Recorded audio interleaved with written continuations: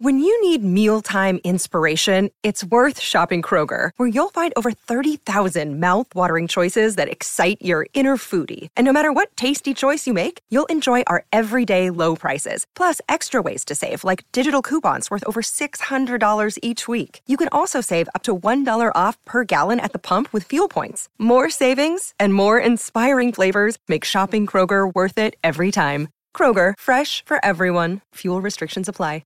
Another day is here, and you're ready for it. What to wear? Check. Breakfast, lunch, and dinner? Check.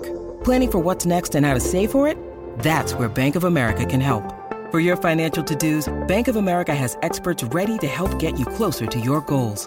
Get started at one of our local financial centers or 24/7 in our mobile banking app. Find a location near you at bankofamerica.com/talktous. What would you like the power to do?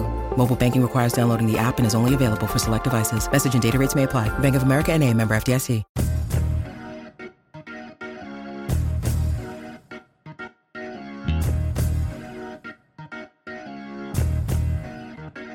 Hey, it's Dan, and welcome to our Wednesday edition of the Orange and Brown Talk podcast. We're going to kick things off today with Mary Kay Scott and I talking about the Browns' internal free agents, whether they should or shouldn't re-sign some of their players that are becoming free agents this offseason.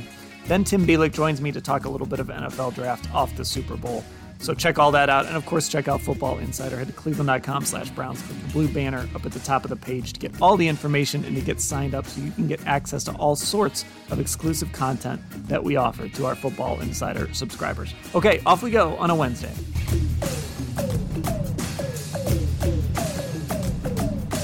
And away we go on our Wednesday Orange and Brown Talk podcast. Dan Lobby, Mary Kay, Kevin Scott Patsko. We are going to talk Browns free agents, but we're going to talk about their own free agents, not outside guys.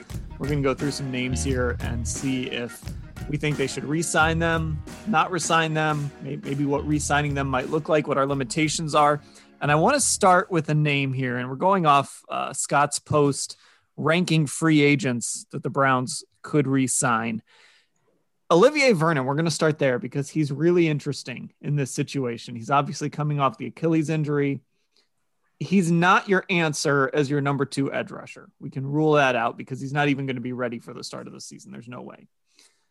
But the question is there value in re-signing Olivier Vernon? So, Mary Kay, when you kind of look at this situation, he made $11 million last year. It's obviously not going to be that much in 2021. Is Vernon a guy that you would think about bringing back on a flyer? You know what? Olivier Vernon was someone that I would have absolutely re-signed in, January, on January 1st. I would have re-signed him for sure. But once he ruptured the Achilles tendon, I think it just throws the whole thing into uncertainty. And I just don't think, that you can count on him coming back from that ruptured Achilles in such a short period of time and being ready to go by August, because he will be, I believe it's 30, right? He'll be 30 or 31 by the time the season starts. Therefore, I think he's in that age group where he might not bounce back from a ruptured Achilles as quickly as Grant Delpit is expected to do. Therefore, even though I think he did an amazing job in the last 8 games of the season, with his 9 sacks in the last 9 games, I think it is what it was. I just don't see them re-signing him unless he heals very quickly and then they get to the point where they can get him at a sort of a real bargain basement price. Short of that, I think they need to move on. Yeah, I think the injury is what throws the wrench in here. I wouldn't consider him at that price either, but he really came on strong over the second half of the season. And if he goes into this offseason healthy, then you're starting to think, well, geez, maybe we can work something out where he comes back and at a reduced price, or even comes back and he's competing for that spot. He's one of the few guys on this list of players we're going to talk about who I think may be a little bit priced out of what the Browns want to do. And again, that injury just at age 30 with that, I don't know. He hasn't played a full 16 games in forever. So it's not like it's a new thing either. And the other thing about it is, the other thing to consider is there are some edge rushers that are going to be available. So it's not like he's the only one that's out there. You're going to have guys that could end up on the market, including Trey Hendrickson from the Saints, Jadeveon Clowney back out there on the market. You've got Yannick Ngakoue A couple of those guys are guys they were interested in last offseason. So they were interested in, they tried to sign Jadeveon Clowney last offseason. They tried to sign Yannick, or they thought about trading for Yannick. They inquired about it last offseason. So therefore, you don't have to sign an Olivier Vernon. There's about Hassan Reddick. There's 6, 7, 8 edge rushers out there. You can target in free agency, and they have the money to pay one of those guys. I think they'll opt for one of them over a 30-something Olivier coming off of a ruptured Achilles. I mean, would you take a chance on Vernon? I personally would, maybe, if the price is right. Again, we're not talking about your number 2 rusher here. You're talking about a guy that you're just taking a flyer on who could be a veteran. You've seen what he could do when he's healthy. I think if the price is right, I'd maybe take a shot at and see if he can give you a boost at the end of the season. I guess taking a flyer, quote unquote, comes down to how much that flyer costs, right?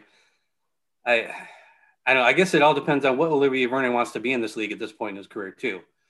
Is he at the point now where he's like, all right, if I'm not a starter, I'm cool with that. That would factor into this. If Olivier Vernon wants to start, wants to get a couple more years in here and still be a significant part of a defense and get paid like it, that's going to be a problem. Again, a lot of the guys on the list we're going to talk about sound great, maybe coming back as backups, coming back in the role they were in. I don't know. And Vernon, like I said, is one that you really got to think about. I'm ready to move on. I think we've seen the best Vernon can be at this point in his career with the Browns over the last 2 seasons, and it's clear the Browns need more pressure on the quarterback, and they didn't get it with Vernon on the outside. Okay, let's move on to a level behind Vernon here. Let's go to B.J. Goodson.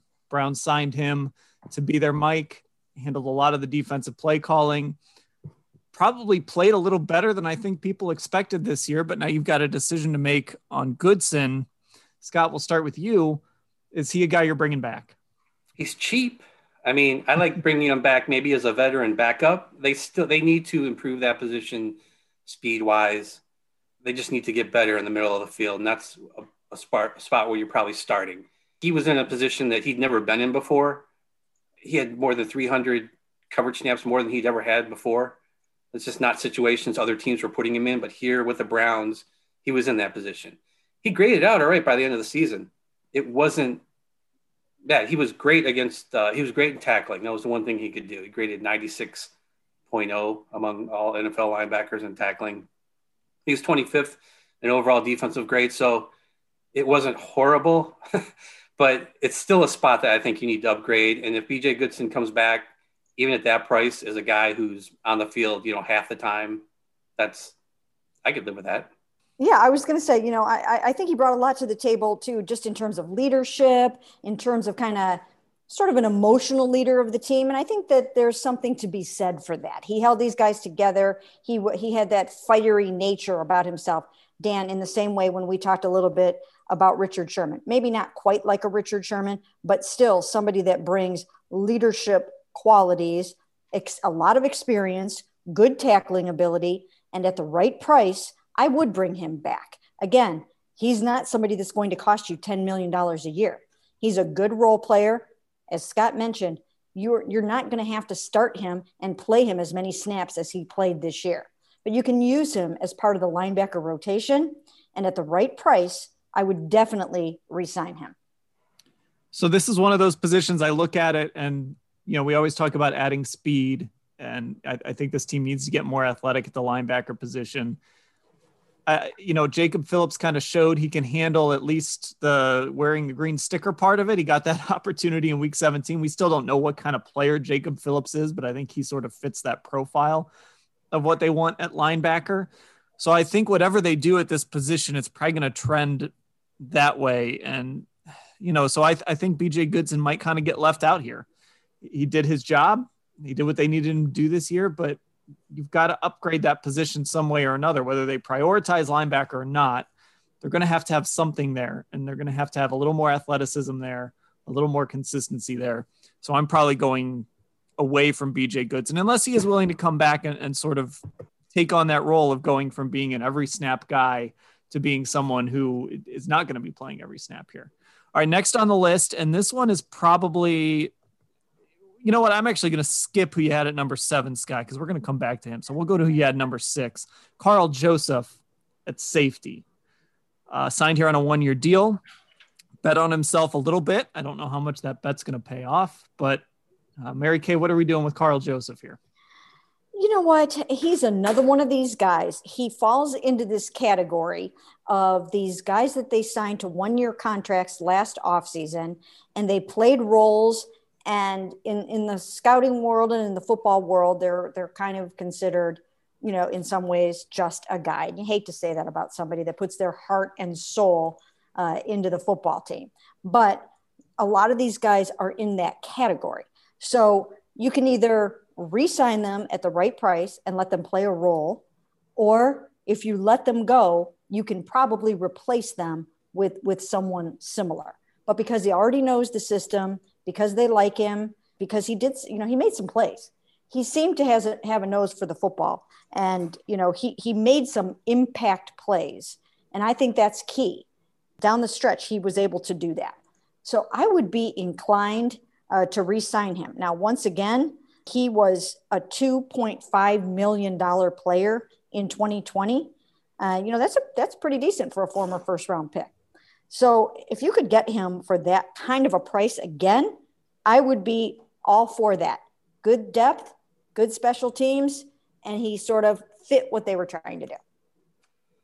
Yeah, I'd bring back Karl Joseph, especially if you can get him for close to that amount of money. And again, you're looking at him as being more of a backup or a guy who shows up in 3 safety looks more than just the starter at strong safety.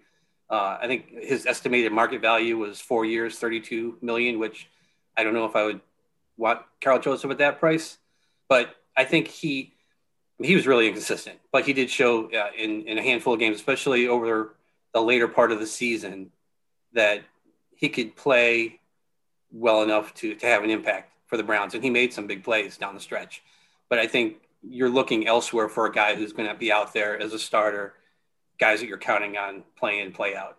But Karl Joseph as a backup, as a third guy, sounds great to me. Yeah, I'm not giving him 4 years, and I'm not giving him $32 million like that estimate from Spotrac says. But if he's willing to come back, if you're going to play 3 safeties a lot, you got to have 3 safeties you can play. And you know you have 2 in Delpit. And, well, we don't know exactly what Delpit looks like on the football field yet, but you hope that he's one of those guys, Ronnie Harrison as well. And then, you know, you got to have a third guy, and that could be Karl Joseph. That could be maybe a draft pick. There's guys out there. Maybe you sign someone else, but you're going to have bodies to man that position. And Karl Joseph showed he can kind of do what Joe Woods wants his safeties to do. He can play deep, he can play in the box. He is a hitter. I mean, we saw him lay some wood on people this year, so he can at least do that. So I like him as a depth guy there for sure. Anybody going to take up for Andrew Sendejo here? I always want to call him Anderson Sendejo. It goes back to those Cavs Anderson Varejao days. Anybody going to take up for Andrew Sendejo while we're talking about safeties? I like Andrew Sendejo if he's Sheldrick Redwine. If he's a guy who shows up every 5th game and gets a handful of snaps at safety. Meanwhile, he's one of your top snap guys on special teams, which is basically, in a lot of ways, what he was with the Vikings. So that role for him, I think, sounds great. You know, if he's interested in having that kind of role, again, he's a guy who doesn't cost a lot, so that would make sense. If not, I think, you know, you move on. With him and Joseph, I think you have to keep in mind that the Browns are going to sign somebody in free agency at safety, and they're very likely to draft somebody at safety. So it's, even if you sign these guys now to bring back, you're putting them in with other guys you're bringing in. So if you do resign someone like Joseph or Sendejo, it's with the thinking that you could very likely end up waiving them or releasing them in camp. Yeah, I think that, you know, he was one of those guys that was thrust into a role that was way bigger, obviously, than it was intended to be when Grant Delpit ruptured the Achilles tendon. So even though he took heat and crap from fans and on social media all season long for giving up touchdown passes and whatnot, you know, he was just filling the role the way that they asked him to.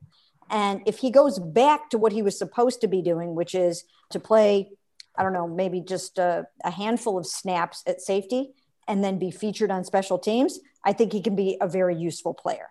Once again, he is one of those guys that If it works out where you can re-sign him at the right price, absolutely fine. If he moves on, it's not the greatest loss in the world. I guess the question is what does he mean to you behind the scenes? I know he was important, to some of the younger guys, in the background. When Ronnie Harrison came here, he said that Sendejo was a guy that really helped him kind of get settled, learn the defense, all of that stuff.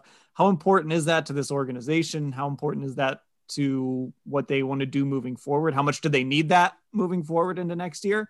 Because I can find a guy that can do the things Andrew Sendejo can do, or that you guys would ask him to do if you brought him back. I can find that guy. I can probably find him for cheaper. I can probably find him for younger. So I think that's kind of what it comes down to. I'm probably going to move on from him in this situation, unless I absolutely need that guy behind the scenes for another year. Let's talk about kickers. Cody Parkey, free agent as well. Look, came to Cleveland and did fine, had some issues, had some hiccups there later in the year, but kind of seemed to get that stuff out of the way. Nothing popped up in the playoffs that concerned you. Of course, he was never really put in a position where he had to make like a game-winning kick or anything like that in the postseason. I'll start here. Yeah, I'd bring Cody Parkey back, but I'm probably looking at a kicking competition in training camp this year too. Just bring somebody in to compete. Why not? We didn't get one last year. Let's have a kicking competition this year. Yeah, I totally agree with that. I think you're going to get that. It's very rarely that you don't have extra kickers in camp. We just didn't see a regular camp, so it didn't happen this time. I mean, outside of the Ravens game, the second Ravens game, he had a missed extra point, he missed field goal. There really wasn't another game where you came away thinking Parkey was an issue. Although, and that I guess personally, because I know fans, I mean, you miss one kick and, we see emails and texts from our readers and subscribers saying that they need a new kicker. But he was 43 of 47 on extra points. He didn't miss a kick in the playoffs. 10 of 11. He was 19 of 22 overall, 10 of 11 from beyond 40 yards. Missed twice from 30 to 39. I mean, I don't know. Sure, bring him back. Why not? It's a ringing endorsement. Yeah, he kind of got it together late, right? He got it together late and in the playoffs. I think the thing that, that bothered people, it just seemed like when you miss those extra points, that's just not a good look, right? That's just not a good look. And as you mentioned, Scott, he was 43 or 47, but, we just remember those misses, right? And one of them came in that loss to the Ravens where he missed twice. So, I mean, when you have a game like that is such a big, key, meaningful game on the line, that's not the kind of performance that you want to see from your kicker. And I think that kind of sticks in people's mind. So therefore, I do think that they need to bring someone in to press him and to really push him. And I'm sure that they probably will, whether it's a young guy or a veteran or whatever the case may be, there will be competition in camp. And let's be clear that many fans, I think, the issue with Parkey goes beyond anything that's happened with the Browns. It's in the back of your mind, remembering what happened to that guy in the playoffs with the Bears. That's where a lot of this stems from. And everybody's afraid that when the Browns get to that point and he's on the field and has to make a kick, it could happen again. And I think that's a big part of this too. I feel like in some ways fans kind of haven't adjusted to the extra point rules. They expect them to still be, this is the ball's on the 3-yard line and it's automatic. I still think there's that expectation sometimes. Guys miss extra points. Now you can't miss a bunch of them.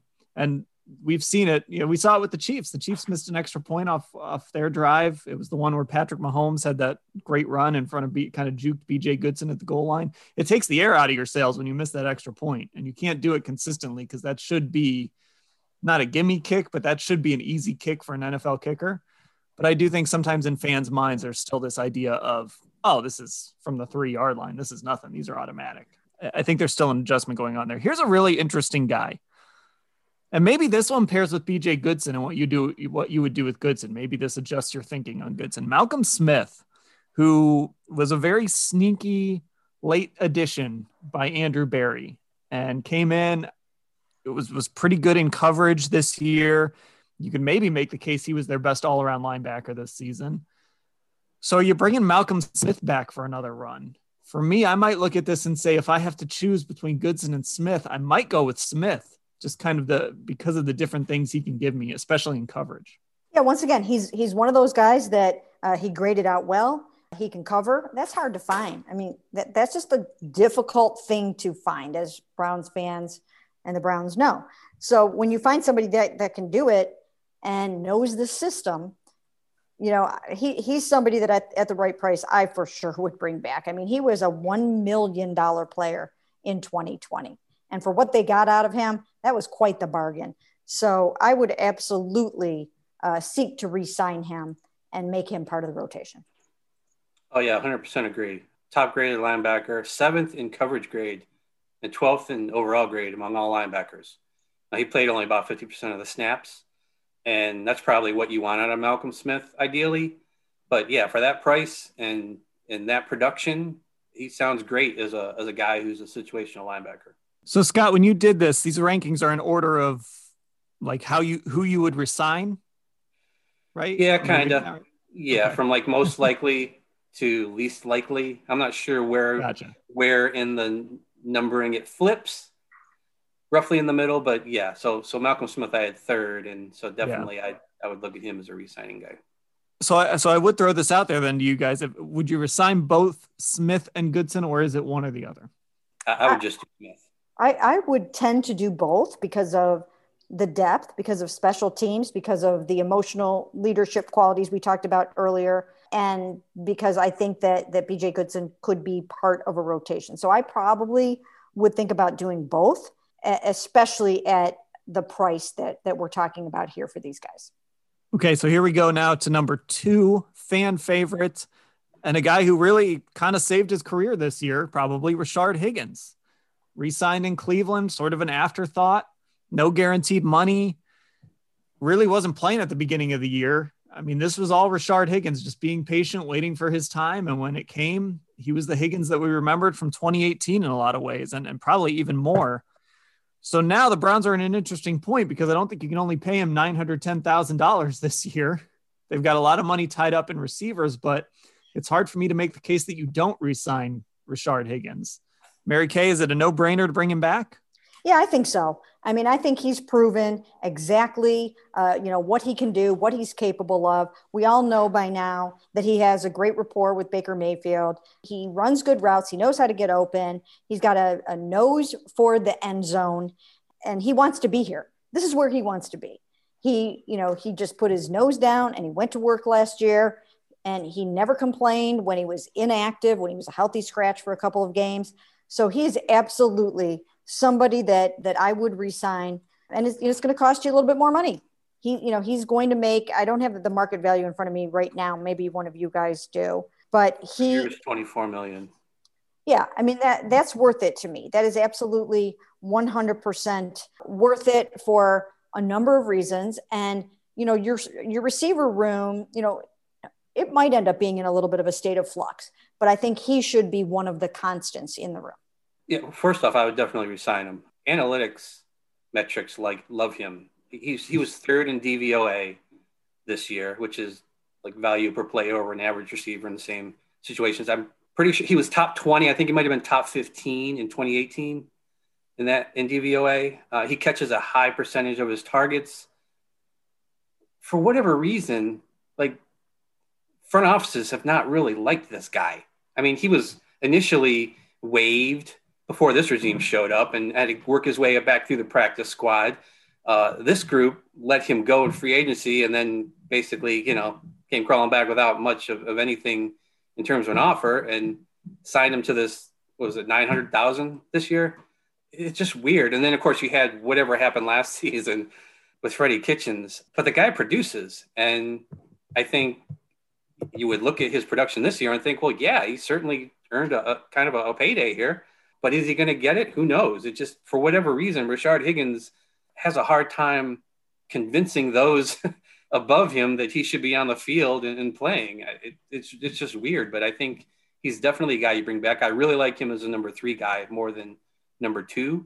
But yeah, he should definitely be on this team in 2021. I think we're reaching a point here, and this is where this roster building gets interesting, and this is where Kevin Stefanski's offense and how he adjusts it and grows it gets interesting. Because so you mentioned Rashard Higgins, that ballpark figure, 4 years, $24.7 million, whatever the length of the contract is. But let's say he is between a $4 to $6 million a year receiver, which is pretty good value for what he brings. You have two receivers who are making, total $30 million in Beckham and Landry. Landry is not exactly a speedster. Higgins is not exactly a speedster. You've got a tight end in David Njoku who maybe doesn't want to be here. Well, there's $6 million right there. You could maybe free up if you wanted to, but of course that changes your offense a little bit because now you're shifting resources from tight ends to wide receiver. Is that something you'd want to do? It's really interesting to see how they approach this receiver room because I think that'll tell us kind of how the evolution of this offense goes moving forward. If it kind of stays with being real tight end heavy, fullback, big personnel, or if Kevin Stefanski does open it up a little bit to a few more 3 receiver sets, or even, dare I say, a 4 wide receiver set every now and again.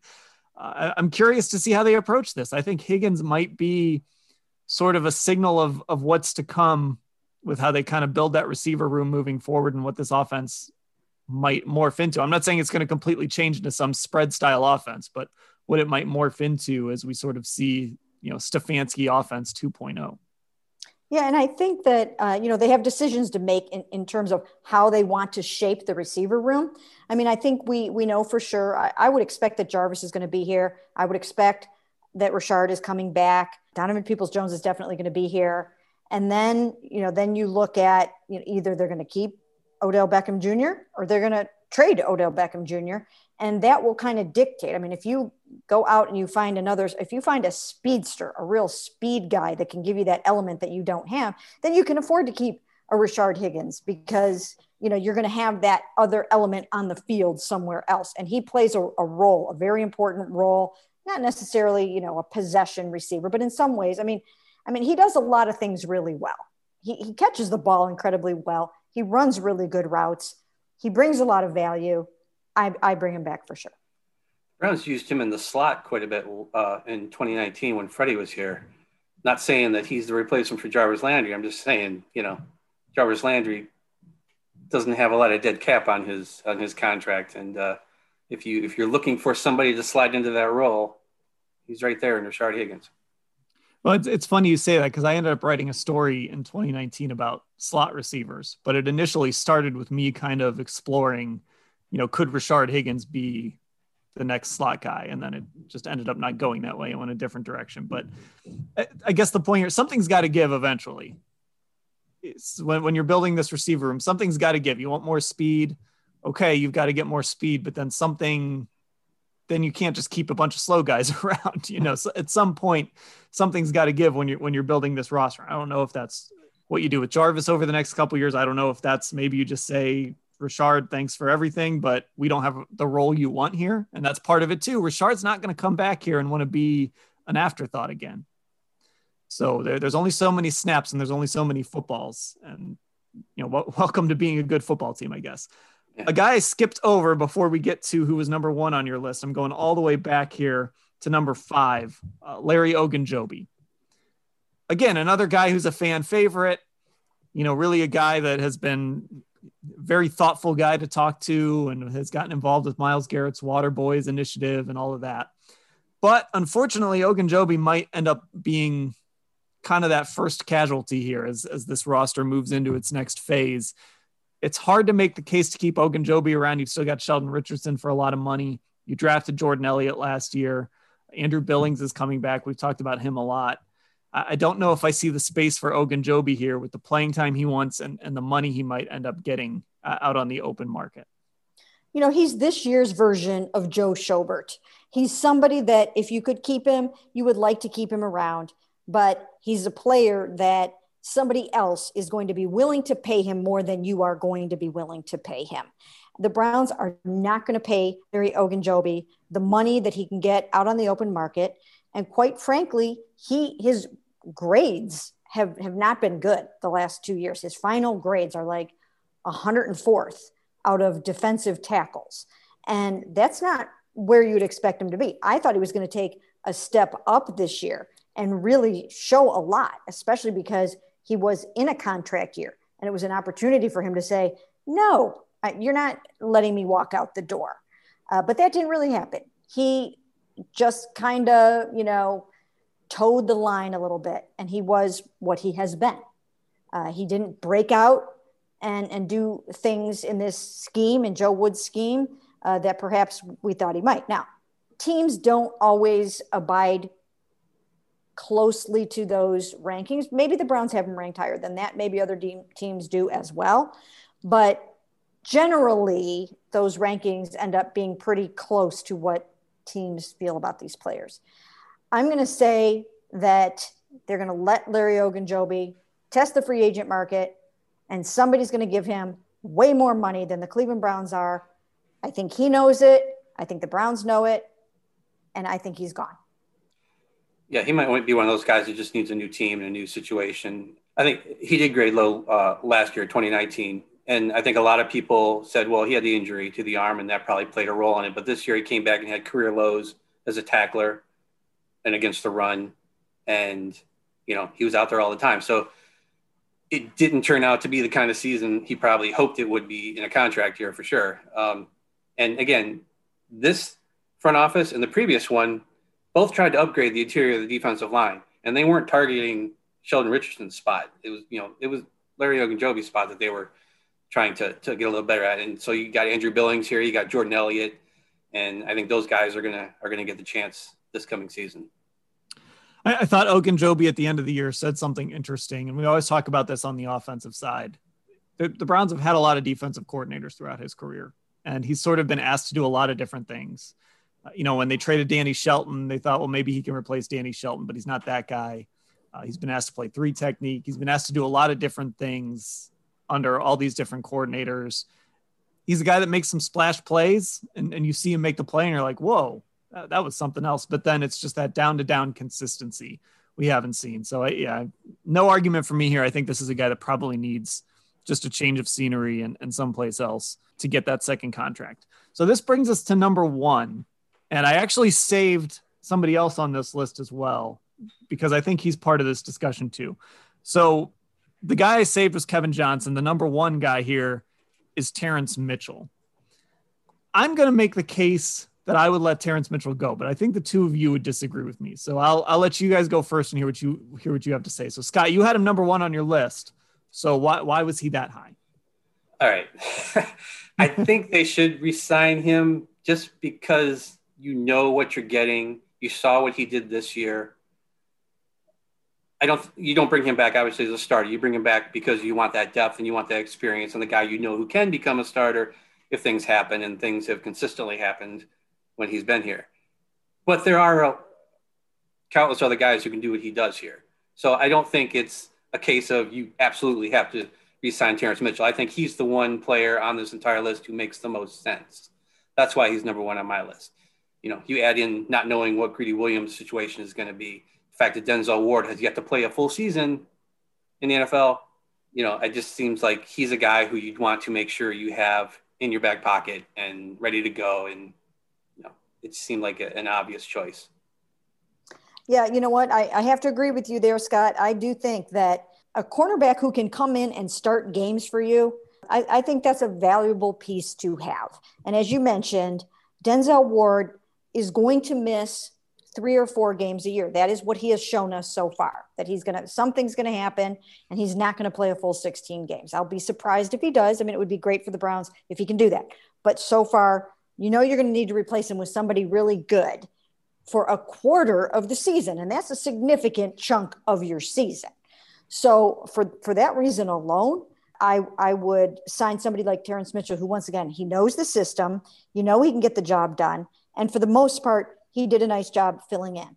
They also don't know exactly what's going to happen with Greedy Williams yet. And they can say it all they want, that he's going to come back, that he's going to start, and he's going to be fine with that shoulder, and he's going to play at a high level. But they don't know that. Even Greedy Williams doesn't know that. So I think that in addition to Terrence Mitchell, that they still have to keep looking for more cornerbacks, either in free agency or the draft. As we know, you can never have too many. Joe Woods likes to be in sub defenses a fair amount, so that's why, you saw guys like you see the MJ Stewarts and those guys getting snaps and reps and stuff like that. So I would sign Terrence. He's a good, solid cornerback, and I think he would be worth the money. So here's my case against it. It has nothing to do with necessarily the player himself. I think Mitchell, since he signed here, you guys mentioned it, he's been asked to step in and maybe play more than he was supposed to. It was sort of surprised that he won that job a few years ago. But the way I'm approaching this position this offseason is I kind of want to stack it a little bit. So I want to sign like a real veteran who can start. Mary Kay, we talked about Richard Sherman yesterday. Whoever that is, I probably want to go sign a guy that can start there. And then I think I want to draft a guy too. So I want to stack that position a little bit like they did with when they signed Austin Hooper and they drafted Harrison Bryant. I might even take a corner at 26 if there's not an edge rusher there that I love. So I'm stacking that position with talent. And then the guy that I want to have after that, and the reason I save Kevin Johnson isn't because I think this guy is Kevin Johnson, but I want him to be a little Kevin Johnson-like. After those two guys, I want to have versatility. So I want to have guys that can play inside. I want to have guys that can play outside. I want to have depth there that can do both things. And Terrence Mitchell just isn't that guy. He's pretty much strictly an outside corner. And he hasn't played a lot in the slot. The previous defensive staff didn't believe he could play in the slot at all. They specifically said to us he was an outside corner. So I just want more versatility in that depth, especially if I think that Greedy Williams is going to come back and be able to at least contribute. So I'm going to move away from Terrence Mitchell. I'm going to sign another veteran who can start. I'm going to draft a guy who can maybe compete with that veteran. And then I'm just going to look for versatility like crazy behind those guys that can play inside and outside. And unfortunately, that kind of leaves Terrence Mitchell out. So that's my case against Terrence. But I'll be honest, if they brought Terrence back, I wouldn't be upset about it. It's just that would be my case against it. Yeah, I mean, you make a good case. And I can see exactly where you're coming from there. And again, you make great arguments about that. But I do think that there is something to be said for even an outside corner that you could plug in there, that he knows the system, that he can start games for you, and that you're going to get a good game out of him. He's not going to go out there and make a darn fool of himself. He's going to go out there and he's going to give you a solid football game and more. So I definitely would re-sign Terrence Mitchell. The thing about Terrence too, that is kind of the argument for is this is this his third regime? I guess this is his second regime, but again, multiple defensive staffs that really like the guy. So he shows up and plays. That's why look, if they decided to bring Terrence back, that would be great. I guess I'm going a different way at that position, just in the name of versatility. Let's touch on Kevin Johnson real quick, because I did save him just to kind of throw his name out there as a guy that represents the type of player I would look for. Again, I don't know if it's necessarily him, but is Kevin Johnson that guy that I'm looking for? I think the Browns need to upgrade at slot and nickel corner. They don't have many good options. They wanted the Kevin Johnson who played for Buffalo in 2019. That guy had a really good season, but what they got was the guy who played for the Texans and got released. So, did we see the real Kevin Johnson this past season? It's, only Joe Woods knows for sure, I guess. But they didn't get the kind of production they were hoping for when they signed him.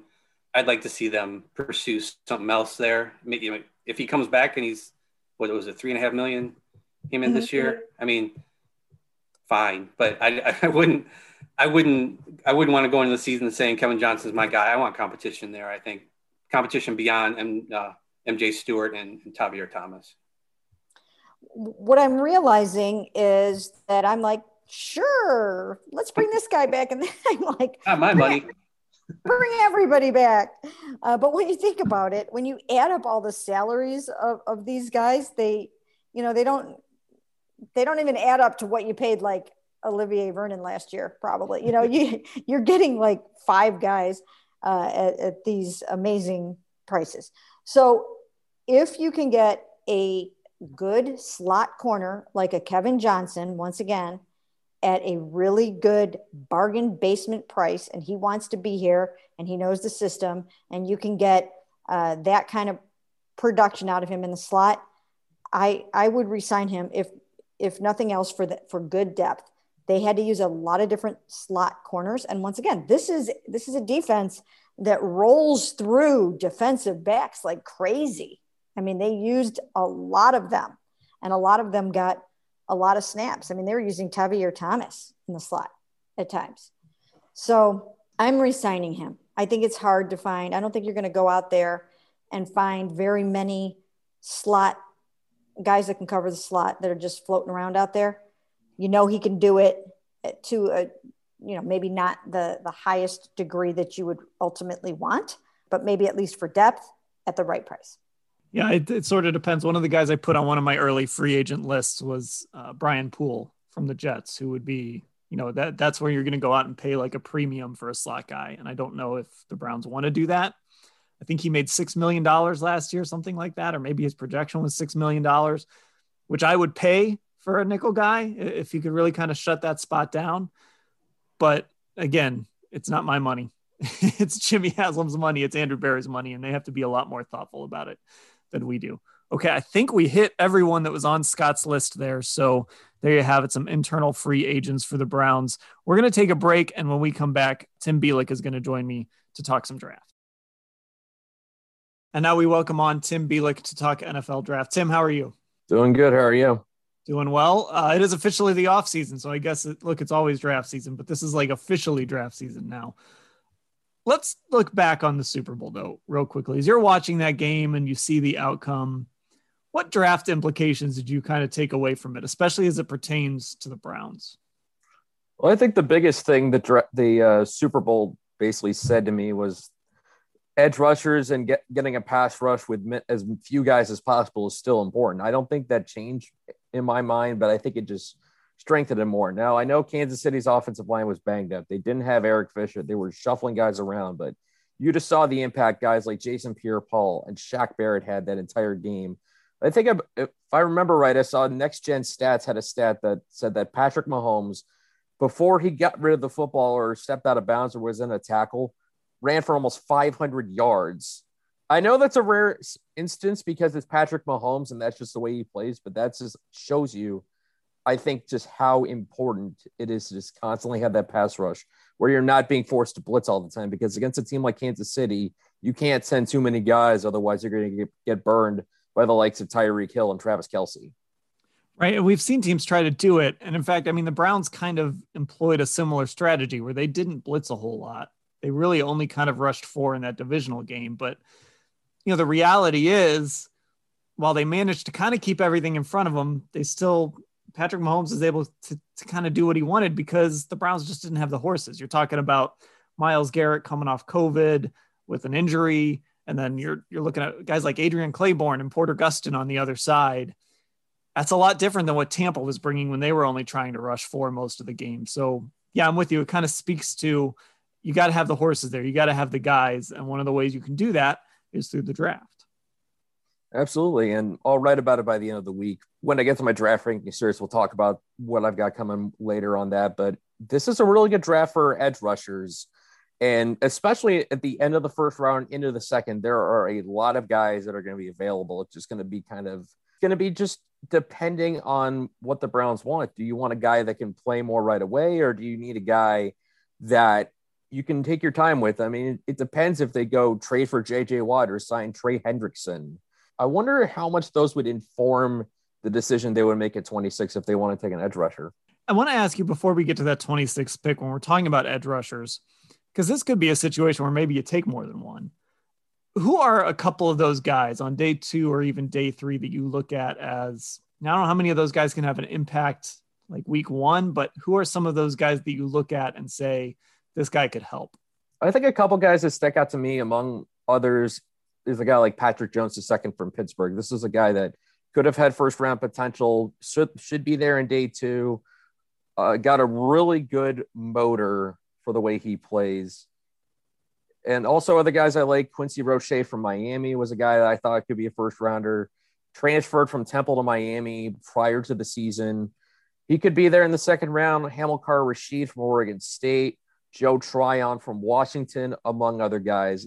This is going to be a draft where I think even if you don't take one in the first round, you can certainly get a quality one in day 2. Let's talk about the number 26 pick. Let's start with edge rusher, and then let's move out from there. Who are the guys that could be there as far as edge rushers go at number 26? Well, in my last mock draft, I had them taking Jalen Phillips out of Miami. This is a guy that, for those people that haven't heard Jalen Phillips, maybe you've heard of him if you follow high school recruiting. This was a former 5-star prospect. He had several injuries, including concussion, that forced him to retire briefly. But then he transferred to Miami in 2020 and in 10 games put up 8 sacks, 15 and a half tackles for loss. He's a very good athlete off that edge. And I think a guy who, compared to some of the other guys in this group, may be more inclined to play right away. If you're looking for a guy that you can be patient with, I think Jason Owe from Penn State would be that option. If you're looking for more just kind of athletic gifts. I mean, we really didn't get to see a lot of him because he was behind guys like Yetur Gross-Matos and Shaka Toney on the Penn State depth chart. But this guy just oozes potential, incredible athletic ability, just never really got the chance to show it much at Penn State. He only had about 6.5 tackles for loss last season. So there's not a lot of proven numbers, right? There's not a lot of production from the college level. You can certainly understand why, again, having veterans in front of him blocking his path to the field. But again, if you take a veteran at that position, like I mentioned earlier, maybe this is a guy you can afford to kind of take and see if he can be right now your third defensive end, a guy you can rotate that you put out there for certain situations until he's ready to assume a full-time starting role. Look, I love the idea of stacking, sign a free agent, draft a guy. I think that's a great way to sort, especially when you've got a roster like the Browns that is fairly complete, that allows you to sort of do stuff like that. So who are you looking for right now as you sit down, and I don't know when you're doing another mock draft, but when you do, and you get to number 26, who are the guys that you're looking at? Not just edge rushers, but let's just say your mock draft kind of plays out as you're putting it together the exact way you would want it. Who's the guy you would absolutely want to be there? And then who are some other guys that you'd keep an eye on? I think Phillips is the guy that I kind of look at right now as my go-to guy. I think one of the guys that I don't know, there's actually two I think that may not be available, but if they are, I would have a hard time passing on them. One, and if you read Wednesday's post, I talked about it a little bit, is J.C. Horn, the corner of South Carolina. He's the son of Joe Horn. He's another one of those physical corners. That's a theme in this top part of the draft, is tall physical corners. Horn is 6'1", almost about 200 some pounds. I love the way he plays. He can really add that physical edge that even just 2 years ago, the Browns were looking for when they drafted Greedy Williams. Of course, that could still potentially work. It depends how he comes back from the injury. But I think obviously that's a significant need for the Browns. And if they want to go linebacker, one of my absolute favorite players in this draft is Jeremiah Owusu-Koramoah out of Notre Dame. He's a little slight for a linebacker, less than 220 pounds, but this guy is just an absolute playmaker.